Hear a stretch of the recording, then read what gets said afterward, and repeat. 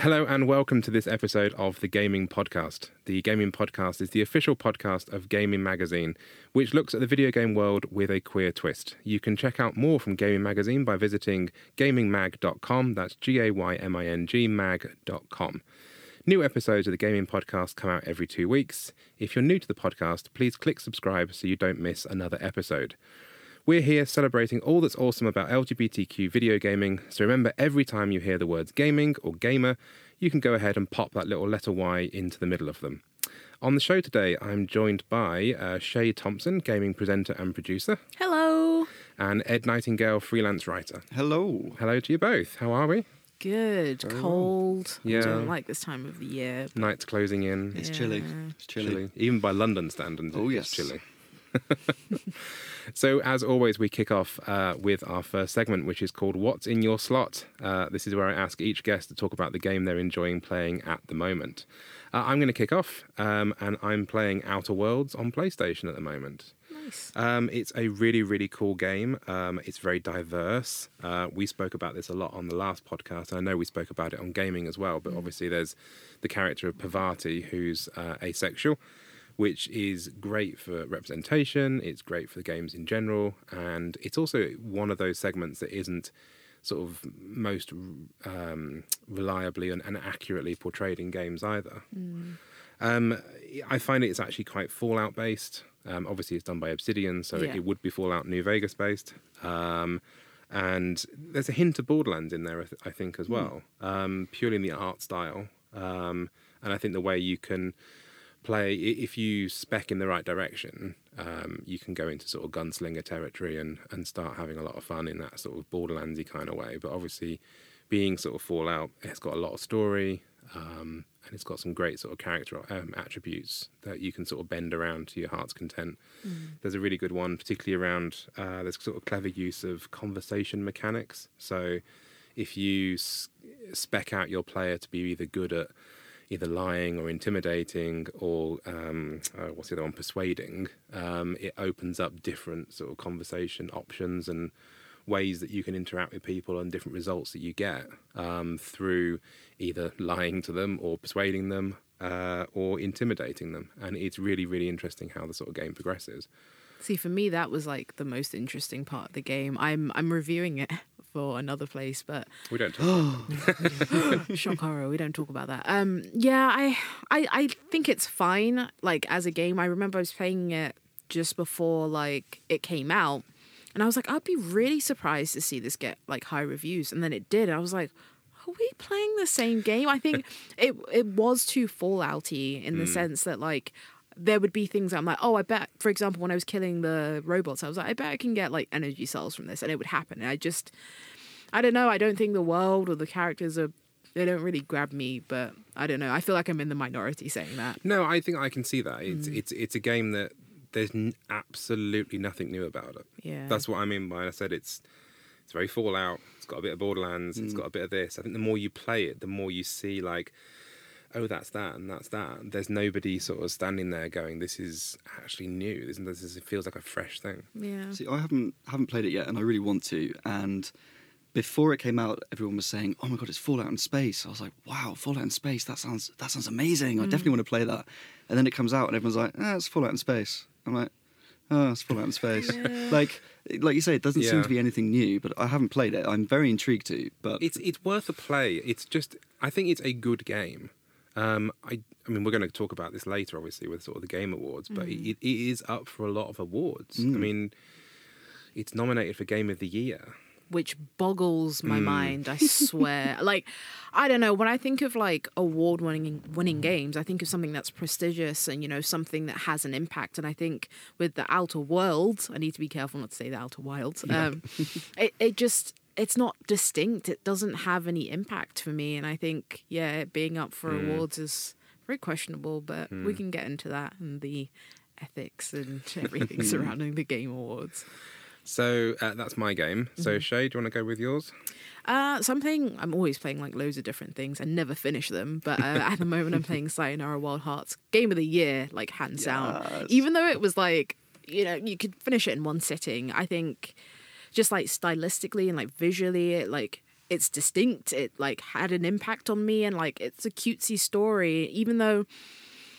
Yeah, like, you know, there's no dialogue or anything apart from like Queen Latifah narrating, which is just so good. Like, why is she not in more games? It's really fun, and I really like rhythm games, and that's exactly what it is. But the music in that game is so good. Like, it's something that you can like listen to on Spotify. I think it actually is on Spotify. It is. And it's such a fun soundtrack, and I think it just feels like really satisfying to play, and like actually getting a gold medal at the end of each level, which I don't have for all of them, but I do have for some of them. It's just, really, really entertaining. And it's weird that, you know, there are these big 60-hour-long games, but it's this one, you know, kind of indie game that's about 90 minutes long that's, like, grabbed my attention the most. I love that game. It's so so good. And it's literally, you know, it's like, 90 minutes long? It's I mean, they call it a pop album video game. Yeah. And you are basically playing a pop album. It's the length of a pop album. The music is just as good as any other pop album this year. It's this, like, Scandi dream pop kind of thing that I just would love to listen to and do listen to separately.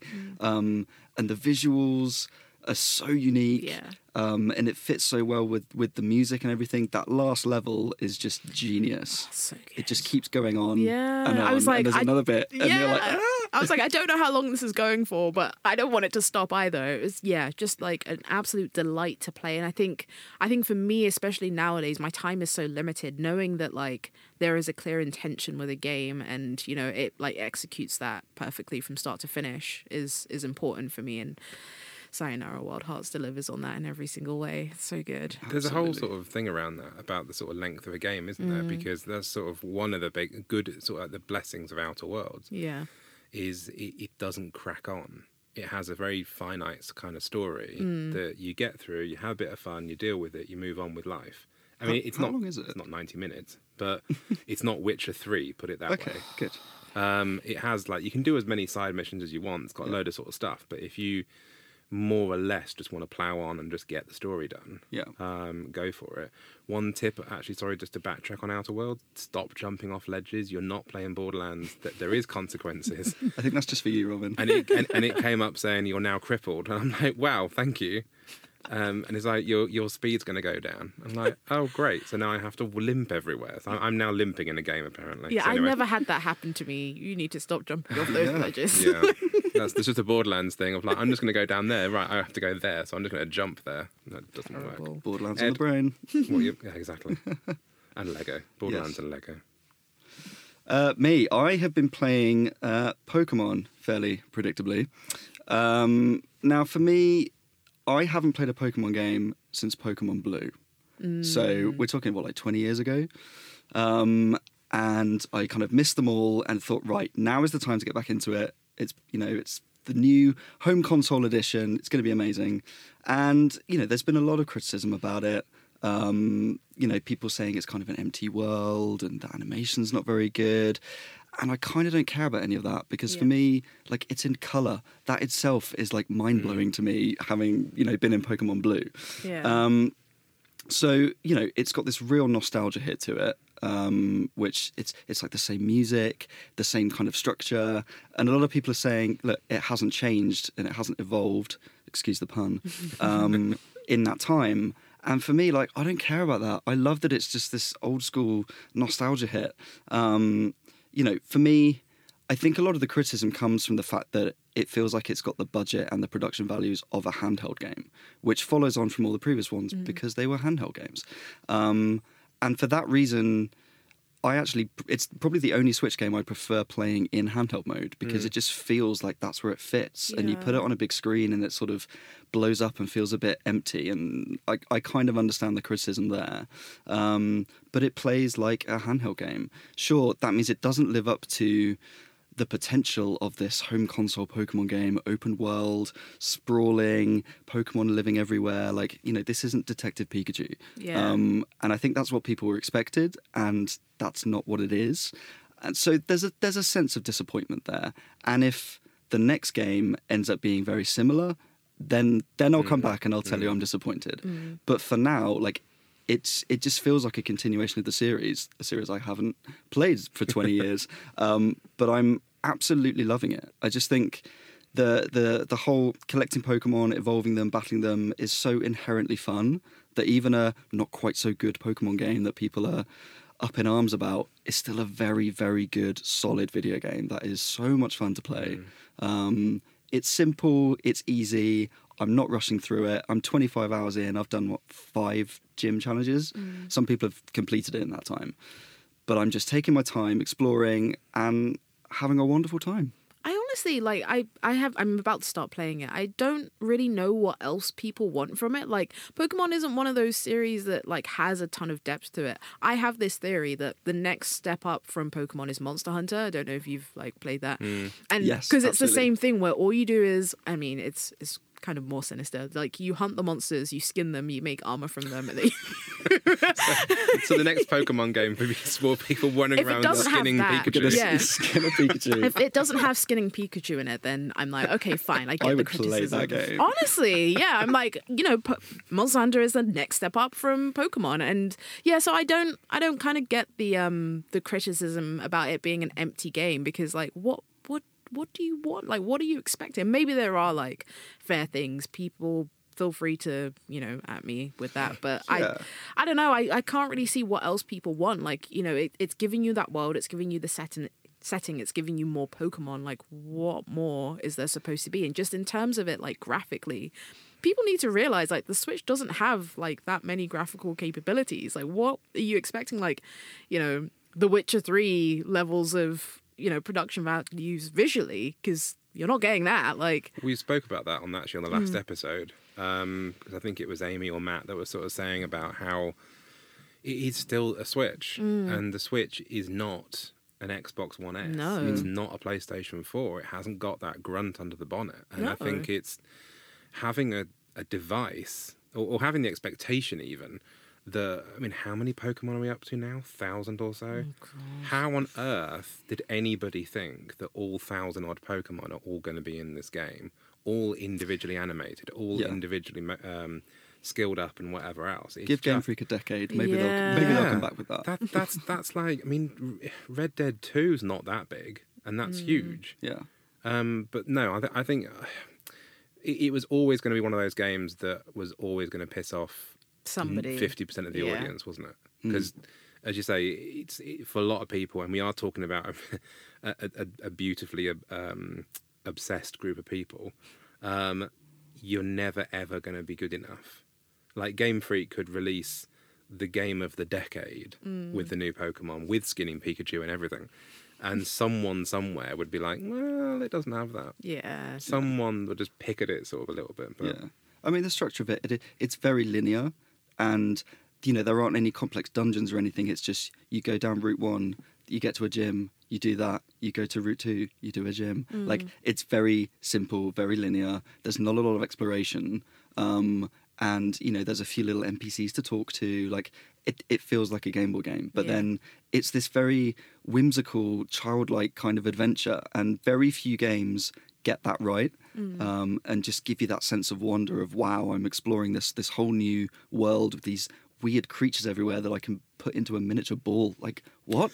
Yeah. It's so weird, but it's so good. And we don't need everything to be open world and, like, have a ton of fetch quests, because that's essentially what, like, open worlding a game is. Like, it's just adding tons of fetch quests. Yes. I don't think it needs that. Like, that's not what Pokemon is. Like, No, you're absolutely right, and it comes back to what we mentioned earlier about how sometimes having a game that's only going to last 90 minutes, or having a game that is literally A to B to C done, actually, it's not a bad thing. Yeah. It's actually quite nice. there is value in it. Yeah, for sure. absolutely. The story's pretty short, but the side quest is you got to catch them all. Exactly. And you've exactly, still yeah. got hundreds of them to do. So. Yep. We'll be back with what's hot on Game Magazine right after this break. Shay, the new year is coming up. What's your New Year's resolution? Well, we all know if I tell someone, it doesn't come true. That's true. But if yours was to look for a new job in the video game industry, where would you start? I have no idea, but I'm sure you do. I do indeed. I would head to Skill Search. Their mission is to end every recruitment experience with exceptionally happy people. What makes them so special? Well, they're a skilled team of niche experts who immerse themselves in the skills of those they work with. They've even set up their own teams like a typical studio structure. Plus, they've been in business for nearly 30 years. In fact, it's their 30th birthday in January. Are they just based in the UK? No, not at all. They have a global reach, working with clients and candidates across Europe, Asia, and North America. And because of their global network and an industry where people willingly relocate for the perfect opportunity, they're skilled not only in helping people find their dream job, but they're also relocation specialists too. They even include city guides in all of their job listings. Okay, that's awesome, but how do they know for sure that my skills match the vacancies? Well, SkillSearch understand the people they work with and have excellent insight into the game's job markets thanks to off-site meetings, industry events, and their salary and satisfaction survey. In fact, the salary and satisfaction survey is now in its 6th year, and they'll be launching this year's questionnaire in mid-December. Okay, I'm sold. Maybe I will start job hunting in the new year. Well, go check out skillsearch.com to start looking.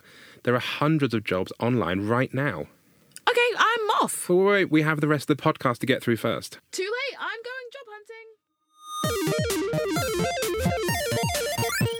Welcome back. I'm here with Shay and Ed, and this segment is called Best of Gaming, where we talk about our pick of the latest stories from Gaming Magazine. Shay, do you want to get us underway? What are you reading at the moment? So the story about, the Activision CEO saying that games aren't political. I have like so many complicated feelings about this. I think it's so irresponsible for, the heads of these companies to come out and say, oh, we don't make political games. First of all, that's not true. Like, art in and of itself is inherently political. There's no getting away from that. I think maybe sometimes, I guess as like games media, there's pressure to kind of broach this subject, but I feel like we're asking the wrong question. Like, we shouldn't say, oh, like, do you make political games, or do you consider your games to be political? I think what we should be saying is, your game touches on themes of politics regarding X or Y. Why? And like that should be how we start the conversation, not, leaving room for like interpretation and stuff. Like, we know at this point that games are political. We shouldn't shy away from that. I think doing that does everybody a disservice, because then it gives gamers this kind of pass to say, oh, well, why do I have to think about politics in my game? I think that's where that mindset comes from, and if we can kind of challenge that a bit. It's interesting, and I'll probably raise it one step further, that games have an absolute right and a demand to be political. Yeah, exactly. I think they are sort of a media form that actually is designed to challenge people's political views. Totally. And I think the more that happens, that can only be a good thing. So for somebody to come out, particularly the CEO of a very big, Activision Blizzard, for God's sake, to come out and say we're not political. It's so irresponsible. Utter nonsense. Yeah. And that's what I was saying. Like, I think it really does set the tone for when you talk to gamers about politics in the video games. They're like, I don't want to think about that. And it's like, no, you should. And like the fact that you're able to kind of separate like games and politics, first of all, is very telling of your privilege. There's a lot of privilege in being able to do that. But also, like, why are we so hesitant to think a bit deeper about the media that we consume? Like, it's not a bad thing. Like, some games, aren't political, or maybe not political, but don't necessarily have like an overt message in them, but just like by nature of existing, like we don't exist in a vacuum. Absolutely. There's a trickle down, there's an influence on everything. And people have those influences, and people that write and do art and whatever, they are by nature political. Exactly. And I find it hilarious coming from the CEO of Activision Blizzard, because they do Overwatch. Yeah. Which is, if you look at it in a certain light, one of the most political games that's been out for a long time. You've got a cover of the game that has a lesbian character on it. It's got improving representation. I don't know about that. From an LGBT point of view, which they sort of seem to have made up as they go along. But they're taking steps. There are decisions that are being made that are in the political sort of sphere. I mean, the argument about the sort of the whole Russian thing. That was a huge. God, yeah. That was a huge thing. Literally, like rewriting history, and like some of the themes they touched on in that game, like that's inescapable from its real life, like political counterparts. Absolutely. So to come out and say that, like I said, it's just straight up irresponsible, and I don't know. It really boggles the mind at like how it gives certain areas of the internet and the gaming world a free pass. Yeah, and that's what really bugs me, particularly in the current age. In the current climate of where we are at the moment, it's literally saying to the worst of the internet, That you're okay, that like, you're you're- fine. It yeah. doesn't matter. Games aren't political, and that something not being political, games not being political, or TV or film or Hollywood not being. The same phrase gets used by a lot of horrible people to Yeah. defend their views. The same people that say something's not political are also the same people ranting on about free speech, by the way, Yeah. which is inherently a political thing. So, I mean, it's just, for me, when that came out, I think a lot of different GIFs or GIFs, depending on which way you pronounce it, are Yeah. used with people's replies, but I think there's a lot of eye rolls in there. Yeah. A lot of yeah. eye rolls. I feel like developers are kind of scared to be political because they don't want to piss people off, thinking, well, then people won't buy our game. Yeah. And ultimately, it's the games industry. It's a business. You want to make money, so you want to kind of stay neutral. But at the same time, you know, if video games are the most consumed media, then that's a real opportunity to make a positive political statement in some way. And I think that, you know, you mentioned Overwatch. You know, there are probably people there who do value the diversity of the characters, and you know, that makes them want to play it more, and that's a positive thing. And you know, maybe if more people were more political, in inverted commas, and took a statement in some direction, that actually people might identify with that, and it might make more people buy them rather than less. Yeah, we need this world to be more politically engaged. We Yeah. want people to have an opinion. I want a game to offend someone because at least it elicits an opinion from them. Yeah. I think neutrality is a farce, and I Yeah. think even by taking a quote unquote neutral stance, you are essentially endorsing certain opinions. And it's why, you know, in a lot of like Activision Blizzard games, there is that, you know, like rife harassment and, you know, absolutely. stuff along those lines. And it's because they haven't come out and said, like, even just a pithy statement saying, oh, you know, we stand against abuse. Like, that I have never seen them say that, but I have seen them say that, you know, they don't consider their games to be political. I think, Exactly. yeah, that's a very specific message that they're sending. Exactly. Yeah, they're just holding their hands up, like, Yeah, no, yeah. this isn't our responsibility. You're the gamers. You enjoy our product. Off you go. Yeah. It's all about the bottom line. Let's be honest. It is Oh, that 100%. It's we're going to try to strike the most neutral position possible because we want everyone to buy our games and we're not going to piss anyone off. And it's like, well, actually, I kind of like to piss some people off 100%. you shouldn't be taking dirty money. I cannot stand me a centrist. It's even worse. So at least, you know, if you come out on like the far right, I'm like, cool, I know where I stand with you. You're a scumbag, cool. But yeah, no. Yeah, Ugh, no. fence sitting. Ed, what's caught your eye on Gaming Magazine this week? So I'm going to take you back to 2001 and a little game that came out called Conker's Bad Fur Day, which at the time I definitely was not old enough to play. Thank you, Mum. And my favourite level in that was the poo level, because there was a boss called the Great Mighty Poo, who was an operatic singing turd. And I can still remember the lyrics to this day. I absolutely loved it. Now, the reason I bring that up, you might, wow, from politics to poo. Okay, well, it's the some would same argue it's the thing. same thing. It's probably an operatic shithead somewhere in politics. Yeah, exactly. So there is a game coming out, which we had an article on, called Chorus, an Adventure Musical, coming from Summerfall Studios. And it's, I think, the first time in a long time that I can think of, you know, musical theatre in some way being represented in a video game. So it's, the creative director is David Gader, who worked on Dragon Age, and there's Liam Esler, who worked for Obsidian as well. There's some, it's basically just been kickstarted. There are videos online explaining what the game's about. David Gader literally opens a video with the line, "Persephone is a stone cold bitch," which immediately made me want to play it. So it's based on Greek mythology, and the whole thing is through sung. All the dialogue is sung. Different dialogue choices you make affect the story and the music. And you know, it's got this rock opera feel. It's incredibly catchy. It's got LGBT characters. It's camp. It's melodramatic. Like, what more could you want in a video game? I am beyond Sold. excited for Yeah, this I game. know. So exactly. excited. When it was Amy actually that wrote that article. So when Amy and I found out that was happening, I think I can't remember which way someone shared the link one way or the other, and we were. It was like we didn't even know who was involved with it. It was literally this is a musical game. Yeah. And at that point, I was sold already because I love me a musical. Absolutely. And then when you find out the people behind it, I'm like, I'm surprised they're even having to kickstart it. Yeah. Like, why on earth hasn't a publisher somewhere you go and Just, yeah. have all of our money? Exactly. Because that is just as a concept. I mean, I think my understanding of why they decided to kickstart it is they didn't want their hands tied by a publisher. So I think that they want to self-publish because they know this game. I mean, opening with those lines, having LGBT characters, having the sort of the musical dialogue style of things. I think they were perhaps a bit nervous about how this might play out. Yeah.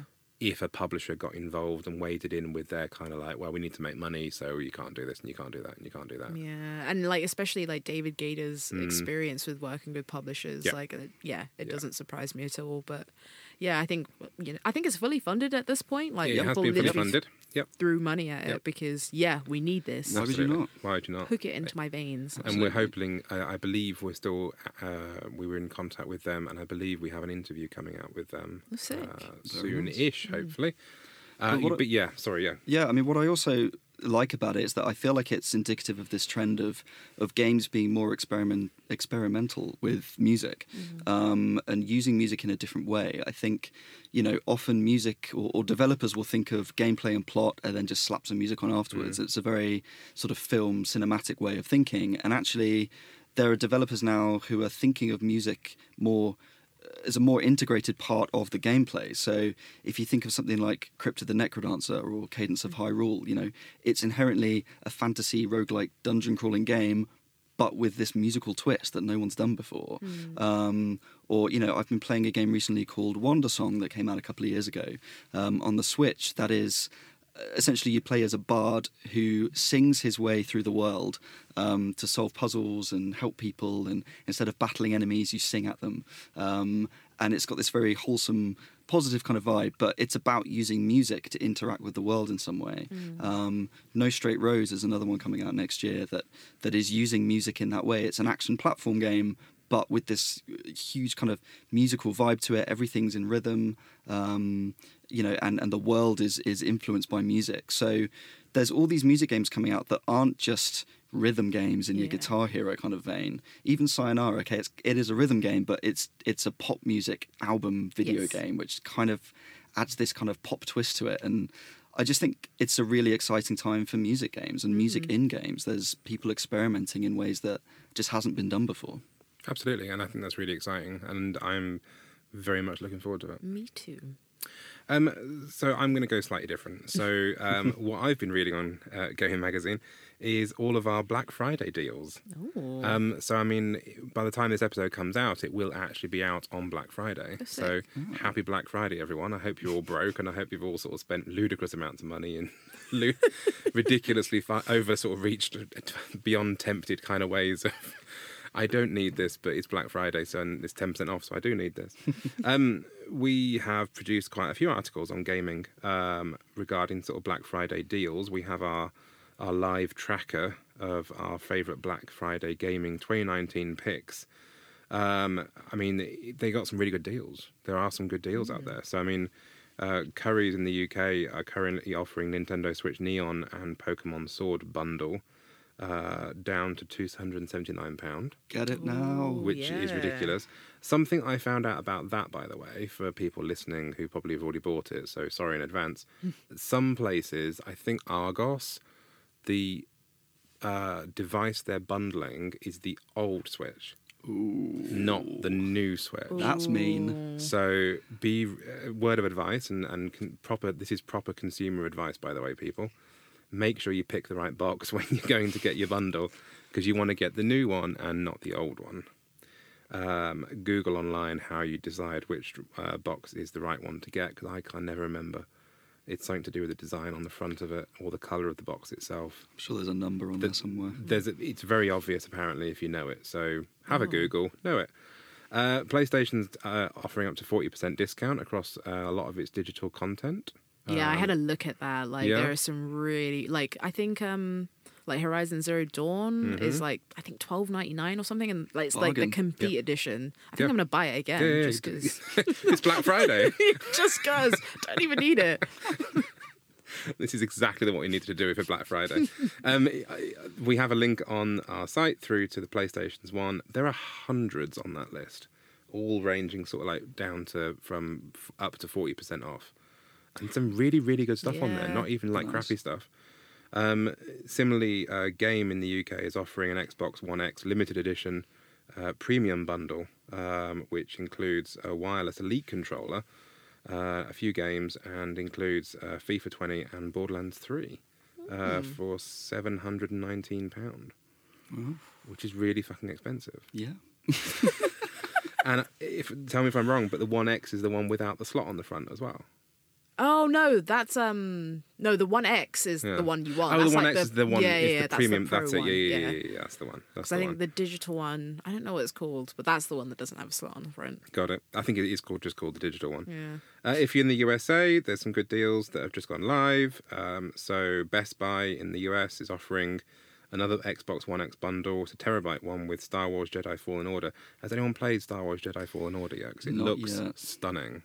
Oh, that is not where I thought that sentence was Okay, going. I oh, was wow, like, okay. with that protagonist, Oh, well. Cal Michaelman, all right, that's okay. not his last name. I'm just like, he looks... Basic Skywalker. Honestly, I'm like, It's yeah. not for me. There was a beautiful quote that somebody said, like, this game is going to feature a whole sort of plethora of aliens from across the galaxy, but it's still going to be led by a white male. Oh, he's ginger, so that's different. Oh, well, that's a protected group, isn't it? Can we say that? I just did. Plus the boyfriend's ginger, so I sort of get that point, I Okay, suppose. cool. That's fine. I'm not going to get in trouble for that. No, so it's fine. sorry. I said it. I'll stand by it. I think give that game, or give it like 6 months, it'll be a PS Plus game. Oh, yeah, Oh, definitely. okay. I'm like, just wait. Okay. Oh, yeah, just wait until then. I'm not going to bother. And the last one is Cyber Deals with a Nintendo Switch's eShop up to 70% off. Nintendo don't do discounts. No. Yeah, exactly. So this is your annual time to go and get a Nintendo game that's discounted. Do it. And apparently there's some really good deals on that list as well. It's not just like the tiny little indie things that you can pick up for £1. Although you can actually pick up some really good indie games Absolutely. for £1 at the moment. Even away from this, I picked up Hollow Knight the other day for £10. Ooh. That is well worth. Yeah. Which is worth a yeah, tenner. yeah, For absolutely. the music alone, as you Yeah. say. It's one of those more sort of beautiful things. That's all on our site. Go and check out gaymag.com, Gayming mag.com. Loads of stuff on there. That was just one list. We have other lists as well. I'm going to quickly chuck out the fact that we actually have our own Black Friday deal at the moment. So we have 15% off all of our merch.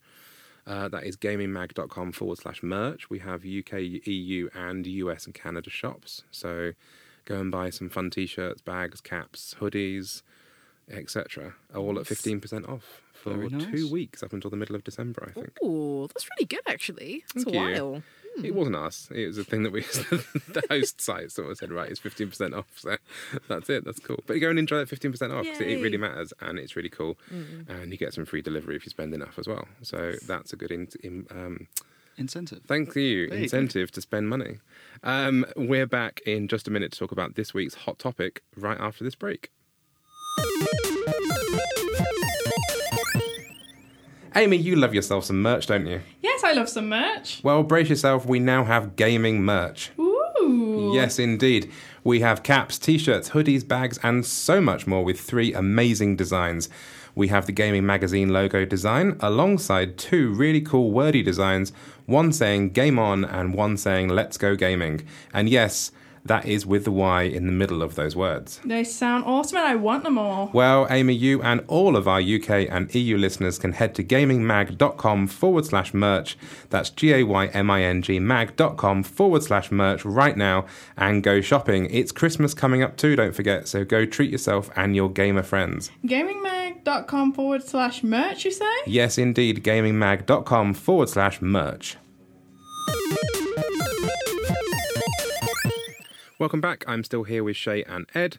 We always finish up the podcast with the Hot Topic segment, a small discussion about a big topic. This week's Hot Topic is the Game Awards. The Game Awards are annual awards that are held in LA. This year's is being held on the 12th of December, and they were first awarded back in 2014. Previous years have seen games such as God of War, Zelda Breath of the Wild, and Overwatch take home the top title of Game of the Year. This year's nominations are available, and we're going to have a quick chat through some of the highlights of the lists now. He says, pulling the list up in front of him and going to the bottom. There's a lot here. A lot. Too many. Yeah. I mean, I'd hate to be sitting in this audience just listening to people just reel off. And they're the same categories. I was just about like the same categories. I'm not convinced about these awards. I saw like people like, mudslinging back and forth. They were like, why do the game awards have to exist in the first place? And then I saw some people making the argument for, it's good to have like a prestigious sort of body recognize these games. First of all, like they're not recognizing like loads and loads of indie games or anything like that. Sayonara Wild Hearts is not on this list, which is just criminal. But also like, I don't know, it kind of feels like a circle jerk moment for Jeff Keighley just to kind of like, make friends and hype up like Hideo Kojima, which I still think I've got conspiracy theories about it being like a weird, like one-sided friendship. But anyway, yeah. It is hard. I mean, we'll get to it in a second. There's a lot to get through, but it is odd how some of these games have been out for like a day. Yeah. And are suddenly nominated in 101 different categories. Yeah. Yeah. There are a lot of esports stuff. Which is nice. I will say it's nice to see like esports get recognition outside of just the esports awards. Yes. But they have not like represented fighting games very well, so I'm very judgy at that. Well, there's also an issue around best esports player as well, from an LGBT point of view. Yeah. Where the hell is Sonic Fox? He's like the best absolutely. esports player, Yeah. period. Like, Yeah. I mean, for those who don't know, Sonic Fox is a black gay furry yeah. who basically is one of... Dominates fighting Yes. games. Like he Statistically the best but, games Like and- so the only other person to like win, not I mean I don't have these specific numbers, but like so Justin Wong is like, a fighting game veteran, but like Sonic Fox has won in so many different games, like Mortal Kombat 9, 10, 11, Skullgirls. I think he started off in like Soul Calibur. Like he just won last year, though. What do you mean? Best esports player at the Game Awards. He won last year. Oh. But- Maybe that's why. But equally, though, he still the he best. still had a no. But he still had a really good year. Yeah. He's. I mean, I don't particularly follow esports that closely. I'll hold my hand up and shame myself. But there was. He's been in the news. Yeah. And he's still out there. Consistently, And that's it. It's consistency, and I think his ability to play a lot of different games as well. That's Yeah. always. I mean, people who play that one game and are absolutely brilliant at that one game, but he plays like. Every game. Yeah, Dragon Ball Fighters. Yeah, like, he could probably just- pick Pokemon up and play it and win and collect and, Now. and Let's collect not go them all too in far. about 10 minutes. We'll skip over the rest of the esports stuff because whatever. The Content Creator of the Year award, again, we had, yes, there is that. Jack, Benjamin, David, Michael, make of that what you will. And then we'll have Soleil, who's a 13-year-old girl, deaf girl. Yeah. She, I think, had some presence in the Fortnite World Cup and is also the first girl signed to FaZe Clan, which is like a huge esports organization. So that's pretty exciting. Yeah, really exciting, actually. Do we think she's going to win? I hope so. Let's hope. Yeah, I think, in terms of, people who are like impactful and influential on this list, like, I guess it depends on what your meaning of those words are, but I think, there is no better like message to absolutely. No, send for to us, so it's- many different people. Absolutely, Yeah, to have this I mean, little win. we are going to sort of work our way through this whole list quickly, and Quickly. and pick the one that we would have win. Whether that correlates into who actually wins. Yeah. We'll talk about politics again. Best multiplayer game. So there's Apex Legends, Borderlands 3, Call of Duty Modern Warfare, Tetris 99, and Tom Clancy's The Division 2. Now, so Borderlands. Let's just do the whole Borderlands thing for a second. Borderlands exists as a couch co-op. It is the last bastion of the couch co-op. And Borderlands 3, was very excited to play Borderlands 3. Turned it on. Me and my boyfriend sat there. Couch co-op. Horizontal only split screen. So absurd. in a game that has a very, very sort of vertical field of view. And if so also when you go into your menu and gun selecting and gun comparisons, squidging that much information down into and not even changing the menu layout. So literally condensing the menu list into that tiny little bit at the top of your 16.9, 16.4 and a half or whatever screen. It's just ridiculous. crazy. You're literally sat on the floor in front of the TV just to compare pistols. That sounded Not a euphemism. whatever. Shut up. Sorry, that was too easy. It's more of a rocket launcher. Oh fuck. No. So horizontal split screen. Plus, when one of you goes into your menu and the other one's having a roam around, the other one that's free playing is all jittery because they've got the massive frame rate issues. So sorry, Borderlands 3 and Gearbox and 2K, but if you're entering a competition to be best multiplayer, get the bloody multiplayer right. It's the only reason you're still doing what you're doing is because you are the multiplayer couch co-op shooter blaster game. Rant over. So Apex Legends, Borderlands 3, Call of Duty, Tetris 99, or Tom Clancy's The Division. I'm gonna say Apex just because I'm not very good at Tetris, but I know people love Tetris 99. Like, and it's been cool seeing like so many unexpected people play Tetris because I see like a lot of like older ladies, for example, who were like king at Tetris back in the day, like really get into it. So that's great for them, but I'm terrible at it. So I'm gonna say Apex. I had a lot of fun. Like, it's a really fun shooter, which is quite rare for me to say. So I didn't play it. I didn't play From news coverage and support, I think I'd probably go with Apex as well. Okay. I feel like my question is: there's best multiplayer game, there's best community support game, there's They're the best same thing. ongoing game. I'm like, this is Same just thing. essentially what's the best online game? Like, and it's essentially the same games nominated. Yeah.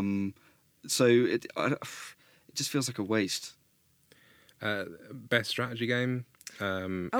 Age of Wonders, Anno 1800, Fire Emblem, Three Houses, Total War, Three Kingdoms, Tropico 6, and Wargroove. I know what you're going to say. Just get it out of your systems. Fire Emblem. Like, hands down. What? The easiest one. Yeah. Despite the cock teasing. It was fine for me. Like, Well, there I'm were sure it'd be plenty lovely of for you. lady romances, but yeah. Moving on. Okay, so best family game. So this is the game for God. families to play. Luigi's Mansion 3, Ring Fit Adventure, Super Mario Maker 2, Super Smash Bros. Ultimate, or Yoshi's Crafted World. Ring Fit Adventure. No. Like, no 5-year-old is going to be playing that. Who's gonna? Like- The family game is the one you play at Christmas. Yeah. It's the one after your Christmas meal when you all gather around. Quick, kids, come gather around the telly. Join a grandpa and grandma and your 5-year-old nephew having a game of Ring Fit. No. Let's do all the squats and get some yoga positions in. What? No, that's not a family game. Exercising should not be done. Well, it shouldn't be in a game group. anyway, to be honest with you. But no, and it should not be done in a group. It should be done behind locked doors and blackout curtains. Exactly. When no one can see you sweating. I'm going to go for Luigi's Mansion 3 Oh. because it's really good. But also, all Nintendo. Yeah, that's my Yeah. beef with this category. Like, every single one is Nintendo. And firstly, that's just boring. And secondly, Nintendo don't just make family games. Like, they make games for everyone, but that doesn't mean that they're only family games. And, like, spoiler, only Smash Brothers appears in Game of the Year out of all of these. And it's like, well, does that mean a family game isn't really eligible for Game of the Year? Yeah. Like, That's what they're and why do people look down their noses at Nintendo in this way? It just it irritates This is me. exactly like comic book movies not doing brilliantly at Oscars. What of. I'll say about that though is that comic book movies are not great. Like, the only okay. sorry. I mean, Sorry. I'd agree. I do really agree with Martin Scorsese, just as a quick like tangent. Like, I don't think he was acting crazy with what he said, and he backed it up with the facts. So We'll move on. that's my spicy take. Sorry. I think if I had to pick a winner, I think I'd maybe go for like Smash Brothers. But my favourite would be Luigi's Mansion 3. I've not finished. I've like started. I was like, "Oh, I'm not feeling this. Although I do need to play it for work anyway. I know. I know. I felt the daggers immediately. I'm gonna say Smash. I haven't played Yoshi's Crafted World. It does seem like something I'd be extremely into. So maybe that'll change. But I'm gonna say Smash it is for now. adorably cute. Yeah, so I mean, cute. the fact that it's all knitted and there's like little knitted Yoshis and stuff So cute. running around. It's best family Just game, not hilarious. best cute game. That's it, exactly. Yeah, what can you So play within it? cutthroat. Damn. Yeah, Jesus. Cold world. A nice leap then from Cutthroat into Best Fighting Game. Dead or Alive 6, Jump Force, Mortal Kombat 11, Samurai Showdown, or Super Smash Bros. Again. This category is no, it's not. But like, it was very much put together by someone who was like, oh crap, like we need to get a fighting game category together. Jump Force is one of the worst games I think I've ever played. Like, and I really gave it a chance. I'm not big into like arena fighters anyway, but it's just poor. Like, it's a really, really bad game. It looks terrible. The combat's okay, but definitely not award nominated, let alone award winning. Like, it shouldn't be there. Where the hell is Soul Calibur 6? Like, anyway. Yeah, don't get me started about fighting games. Just name one for us, because I haven't As a played winner, any of them, to be honest I'm with you. gonna say Mortal Kombat 11. I really did enjoy it. Great campaign. Really Ed, good say a combat. word. Yeah, Smash. Fine. I've just noticed how long we're sort of going, and we're not even halfway. Best RPG, we're going to sort of pick the pace up a bit. So, Disco Elysium, Final Fantasy IX, Kingdom Hearts 3, Monster Hunter World Iceborne, or The Outer Worlds that only came out 2 weeks ago. I'm gonna say Monster Hunter World Iceborne. It's a hell of a. Really? I wouldn't necessarily call it a role playing game. Actually, you know what? I'm gonna say Kingdom Hearts 3. Yeah, I was There, going to say done. Kingdom How Hearts 3. can DLC? It's DLC. But Like- it's more It's than gotta just be a damn DLC. good- Yeah, it's But what you're saying is, well, not what you're saying, but even by include on this list, including a DLC up against Kingdom Hearts Yeah. 3, up against, The Outer Worlds, or any of the other ones, they're proper big games. And you're and by having a DLC listed on there seems a little bit. like, I don't want to waste time, but like it's a really, really good expansion. Like, yeah. Best action adventure game, Borderlands 3. And by the way, we're about to do best action game after this. These are the same. The the same same- games. Sod it, we're going to do the whole thing. Do it. Best action adventure game. Apex Legends, Astral Chain, Call of Duty, Devil May Cry 5, Gears 5, Metro Exodus, Borderlands 3, Control, Death Stranding, which literally came out, Resident Evil 2, Legend of Zelda Link's Awakening, seems a bit of a jump, or Sekiro. Sekiro, Shadows Die yeah. Twice. Never heard of that one. Like, oh no, it's one of the Soulsborne. Oh. Yeah. Yes, like it came out in February, March. Yeah, around Yeah, then. Soulsborne with Samurai. Yeah. Rescind my gaming card Oh immediately. dear. Um, I'm gonna say Devil May Cry 5 because it's a hell of a game. Yeah. It's so good. yeah. Like if you have a there's story, not much else on there, is you become an adventure game, not an action game. Yeah. Like what? I don't understand. I really don't. I mean, my favourite of these would probably be Link's Awakening, but I don't think it's going to win because it's a remake. Yes. And for the Yeah. same reason, I feel like Resident Evil 2 shouldn't win. Yeah. Like, it's a very good game, but it's still a remake. It's not like it's something new and original and exciting. It's just, okay, it's that again. It's safe, it's solid. It's not exciting to me. Yeah. I can't disagree with that, honestly. Devil May Cry, I think. We'll skip over VR because it's VR. But Beat Saber, that has to Beat win. Saber I've is, not played it, but it seems is like a pretty jam. cool. Yeah. Much fun. So much fun. but they only last about 5 minutes. But they only pique my interest for about 5 or 10 minutes, and then And then after that, you're going to vomit anyway, so that's who it cares? because everything's flying around. Yeah. So I mean, yeah, whatever. Mobile game, because obviously Sayonara Wild Hearts is on here. Sky Children of Light, Grindstone, Call of Duty Mobile. I'm going to shout out for What the Golf because it is amazing, and it's for the golf player. It's for the golf person that doesn't actually play golf, and it is a stupid game where you think you're swinging the club at the hole, but then the player throws the club and you have to get the club in the hole, or the next time the hole itself is moving, and it's like it's on Apple Arcade. Go and find it. Trust me. Ooh, I'm gonna download that right now. It will That waste sounds your evening, Wild. but it's hilarious. Because at one point you're about to sort of putt with a grand piano next to you, and then you do the motion, and then the grand piano is the thing that moves, and so it's actually used to. Then you learn that you're meant to be putting the grand piano, not putting the ball, and it's off the chart stupid. One of them, the whole player goes flying down. He swings his club, and then he himself flies down the fairway, and you Amazing. have to pot the person. And then it turns into some 80s space-infused thing where you're running around a space station with a ball, putting your way around a space station. undergoing other challenges about not getting run over, or then there's bombs coming, and it's bizarre. I need this immediately. Yeah, It's I'm literally brilliantly- downloading it. It's 'cause brilliantly sold. bizarre. What's the Wi-Fi code? Ed, are you going to go Sayonara Wild Hearts? I am. Good. Although I played it on Correct. Switch, so I played on Awkward. PS4. Funny Yeah, that's enough, fair. I'm like, yeah. It'd be interesting. I mean, the good thing is about a 90-minute game, it wouldn't be tricky to port it over to mobile then, would it? No. well, exactly. It is inherently something that a mobile will cope with perfectly fine. Totally. Best Independent, Baba Is You, Disco Elysium, Katana Zero, Outer Wilds, or Untitled Goose Game.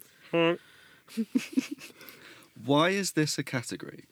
This, yeah. Why It's sponsored is- by Subway, which just makes me. Wow. What is this like elitism between Yeah. indie games and AAA games, and that they can't be considered a game of the year? Like, I'm just not down with that. Like, if these games are good, they should be a game of the year. Yeah. But It shouldn't be a separate category. Because Untitled Goose, I mean, someone tell me if I'm wrong, but Untitled Goose was nominated for a Golden Joystick, It was. I think it won. which is, I think, really? Yeah, I think okay. so. That's which tells you where it belongs Yeah. in the pecking order, because it was up against games and it held its own because the beautiful art, the simplicity of it, and just being an arsehole. Just Resonates with people Just because playing a people are game to be an arseholes. utter arsehole is Yeah. amazing. So Untitled Goose gets my vote for that Yeah, one. I think that's going to win. Oh no, Bubba Is You is a really well designed game. If you haven't played it, Does like- it have a goose in it? No, but I'm Can you be tired an of arsehole in the geese. game? Geese are terrible, and I'm actually tired of the geese goose discourse. Enough. It was just all right. Stop being so goosist. I'll throw out that Katana Zero is also very fun. Yeah? Very violent, Oh. but kind of 80s vibe. It's very, very fun. Okay. I don't think it'll win, but it's Yeah. a very fun game. I'm into some violence, so yeah, give it a go. Casual. We all know that. We're skipping over best ongoing game because we've literally answered that question. Yeah. Games for impact is obviously really important, and we could spend the entire probably podcast talking about these 5 What games. does that mean? What does I it think it's the mean? softest way of them saying this is the diversity category, Or the political category? or the political category, because all other 1,000 odd games that have been nominated definitely aren't political. But I mean, in it you have Concrete Genie, Grizz, Kind Words, Life is Strange 2, and Sea of Solitude, which is the most random collection of games I have ever seen in a Yeah. category. If a game is making impact, it should be Game of the Year. Yes, Yeah. exactly. Why is it separate? No, it shouldn't be separate. Yep. A lot of people would argue that Life is Strange shouldn't be on that list. It should be a lot higher up. Yeah. A lot higher up. Like Game of the Year Yeah. higher up. 100%. Because if a game is making a good positive impact on the world, that should be Game of the Year. It shouldn't be who grossed the most. It shouldn't be who gets the most downloads. It shouldn't be who's friends with Jeff Keighley. Like, Come back onto your conspiracy theory. stand by it. Well, we'll get to that in just a second. Yeah. So Life is Strange 2 for that one, because I mean they're all good, and that we all like a game that's got impact. Yeah. I mean, Sea of Solitude is beautiful, but Life is Strange 2 is just Yeah, it it's shouldn't be on that list. yeah. It should be on the top list. Mm-hmm. Best performance, and this is where it all gets a little bit weird. So Ashley Birch as Parvati from The Outer Worlds, Courtney Hope from Control, Laura Bailey, Gears 5, Mads Mikkelsen, Death Stranding, Matthew Peretta from Control, Norman Reedus from Death Stranding. Let's nominate the celebrities. So it is. Yeah. I mean, I'm obviously going to go for Ashley Birch. She obviously plays Parvati, who's our ace character from The Outer Worlds. She does it really well. We're interacting. Me and Ashley are getting on at the moment in the game. We're sort of getting on. a We're good going really well. Yeah. Yeah, I do really like the character, but And I only found out, because I should know these things, but I only found out the other day that she voices Tiny Tina. oh, Yes. oh. Yeah. Call yourself a Borderlands Borderlands fan. fan. Exactly. Tell me about it. taking that card away. Of Borderlands, another LGBT character, and she voices Aloy. Chloe Oh. in Life, Oh, yeah. in Life is Strange. Yeah. So she's making a good sort of ham at the moment of good LGBT voicing, which is really cool. Yeah, there's been a lot of good words around the character and her performance. So absolutely. yeah, I Yeah. think And that it- would be a good win. And it's actually written, and Parvati, the character, is actually written by someone who has knowledge of being asexual. So Which is it's always written good. from an absolutely perfect sort of point of view. Yeah. So I think that would be a good win. Yep. and she's not Mads Mikkelsen or a celebrity or Exactly, anything else like, in Death Stranding. Look how far gaming's come. We've got film actors. Ugh. Yeah, don't. Gosh. Cyberpunk and Keanu Reeves. I'm not going into that one actually because I'm looking forward to Cyberpunk. I have to admit. Best score and music. I skipped over audio design because. Whiz bang. Oh yeah, exactly. Best score and music. Cadence of Hyrule? Thank you. Death Stranding, Devil May Cry 5, Kingdom Hearts 3, Sayonara Wild Hearts. I think you're going to say Sayonara Wild Hearts. I am. Like it's I genuinely would listen to it in my own time, Yeah. and that's the sign of a good score. Although I will say, Kingdom Hearts 3, like, they've always had really good Yeah. soundtracks, but yeah, Yeah. like, it is really... And Devil May Cry... To be fair, it's a good category, I'll say that much, because, Yeah. like, yeah. all Also, those cadence games. bangs. Yeah, it really does. That's why I'm like, bar Death Stranding, 'cause I don't care, but, like, yeah, the rest of that category is pretty solid. Cool. I'd be happy Yeah. to see any of them win, Absolutely. apart from Death Stranding.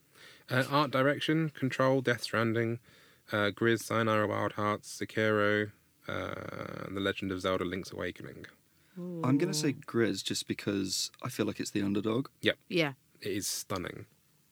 It is absolutely beautiful. I mean, they all are in different ways. I mean, I don't know about Death Stranding because I'm not paid. It is. I begrudgingly, yeah, it's a pretty good looking game, but 'Cause, I mean, even Legend of Zelda: Link's Awakening is beautifully done. Yeah, it's like a little toy box Yeah, in the palm of in your a hand. nice artsy kind of it's way. really pleasant. Best narrative, which is the same as another category, of course. A Plague Tale, Control, Death Stranding, Disco Elysium, and The Outer Worlds. I have no strong feeling. I mean, The Outer No Worlds. Life is Strange too. Yes, exactly. Yeah, No Life is Strange. Ridiculous, A story-based game Yeah. with one of the most diverse storylines Yeah. out there, Yeah. and it's not good for best narrative. Stupid. Obviously, they're not friends with what's his face. Yeah. Keely. No. Exactly. Point proven. Exactly. Let's just go for it. Let's just go balls out and just get on with the sort of and get on with the conspiracy theories I mean, like, because it's very obvious. it really is. Like, there's no getting around it. And, like, yeah, he's got, like, this really weird complex with Hideo Kojima. And, like, I mean, I haven't played Death Stranding yet, but I know that Jeff Keighley kind of pops up in the game as like a kind of caricature, and it's like it's almost like that annoying friend that you have. And instead of just like confronting him, Hideo Kojima's done the really petty thing of just like putting him in the game as like this really shitty character. And I'm like, it definitely feels like a one-sided friendship. And so in order to kind of like, you know, compensate for that, Jeff Keighley is like nominated for him for all of these awards, which plays into my whole thing. And maybe, I don't know, maybe it'll work out. We shall see on the 12th of December. So, best game direction. I don't really understand that category, I'll be honest. But it's the same. So, I mean, Yeah. Control, Death Stranding, Resident Evil 2 remake, Sekiro, and Outer Wilds, not Outer Worlds. Outer Wilds is supposed to be like a really well-designed game. I've not played it yet, so I'm going to go with that. But and it would be nice to see it win aside from all of these big like AAA games. So Agreed. yeah. And as you said, Ed, this is literally a remake of the next category, which is Game of the Year. Because, I mean, but Outer Wilds swaps out for Outer Worlds, Confusing. and we chuck in Super Smash Brothers for some Reason. slightly random reason. Of all the games that you can put in for Game of the Year, it seems like they listed all these things out and go, oh shit, we need to put a Nintendo thing in there. Yeah. I know, Super Smash, that'll do. Well, they should have done Luigi's Mansion 3. Luigi's Mansion, Ring Which Fit is Adventure. all those nice family games you can play for Christmas. So Game of the Year: Control, Death Stranding, Super Smash, Resident Came out Evil. anyway. Yeah, I think we've sort of established the rules of this are very flexible because this can't be Very Game of the Year true. when it I came got out. for Christmas 2018. Yes, it came out December It's all 2018. lies. Yeah. All lies. This conspiracy theory is now becoming a theory. Right. It's not even a conspiracy. No. Sekiro and The Outer Worlds. I mean, can we go for none? I'm going to say none. None of these. Can they just keep the award for next year and give 2 prizes to Cyberpunk or something? Because, I mean, that's going to be Game of the Year next year, if we're honest. They'll make up an award for it, especially just so it wins another one. Exactly, Yeah. Exactly. Now, I would love to see. I mean, there was obviously the best impact, games for impact category. But why? We need diversity. We need categories. We need our own awards. We need something that actually goes right. These are all the corporate awards. So let's go and do. Why isn't there somebody sort of doing something about?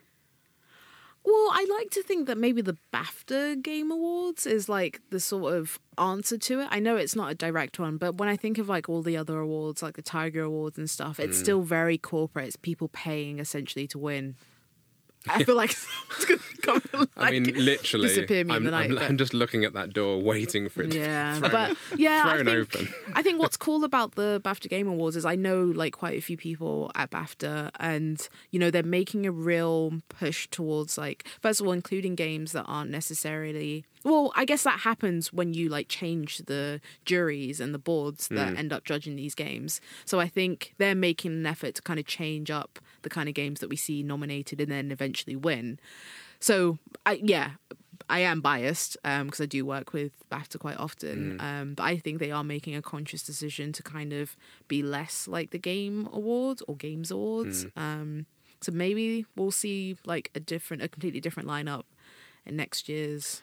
Well, it's going to be award interesting because ceremonies. that's in April, isn't it? Yes. London Games Festival. Yeah. So we'll see what happens on that one. Am I right in saying that the Game Awards is when they often announce new games as well and have Yeah. big trailers? Yeah, so they- it they feels do like it's a big trailers and- event more than actually Yeah. the awards themselves. Yeah, They definitely. have behind the scenes featurettes and stuff built into it as well. So imagine that many categories plus featurettes plus trailers plus everything else. Awful. I mean, the Grammys has 80 categories. Exactly. So It's going to be a long night in LA. at least it's not that bad. The Game Awards are being held on the 12th of December, or as we have it in the UK, 1:30 in the morning on the 13th of December. So look forward to staying up late to watch that one, or just catch it the next day on the news. Take your pick. That's the end of our episode. A big thank you to my guests, Shay Thompson and Ed Nightingale. Thank you for having me. Thanks, Blast. Robin. And an even bigger thank you to you all for listening. We'll be back in 2 weeks' time with our next episode. But in the meantime, keep up with all the LGBTQ video gaming stories on Gaming Magazine. And be sure to follow us on Facebook and Twitter so you don't miss any of these amazing stories. We are at Gaming Mag. Also, don't forget to subscribe to this podcast so you don't miss any of our new episodes. See you soon. Goodbye.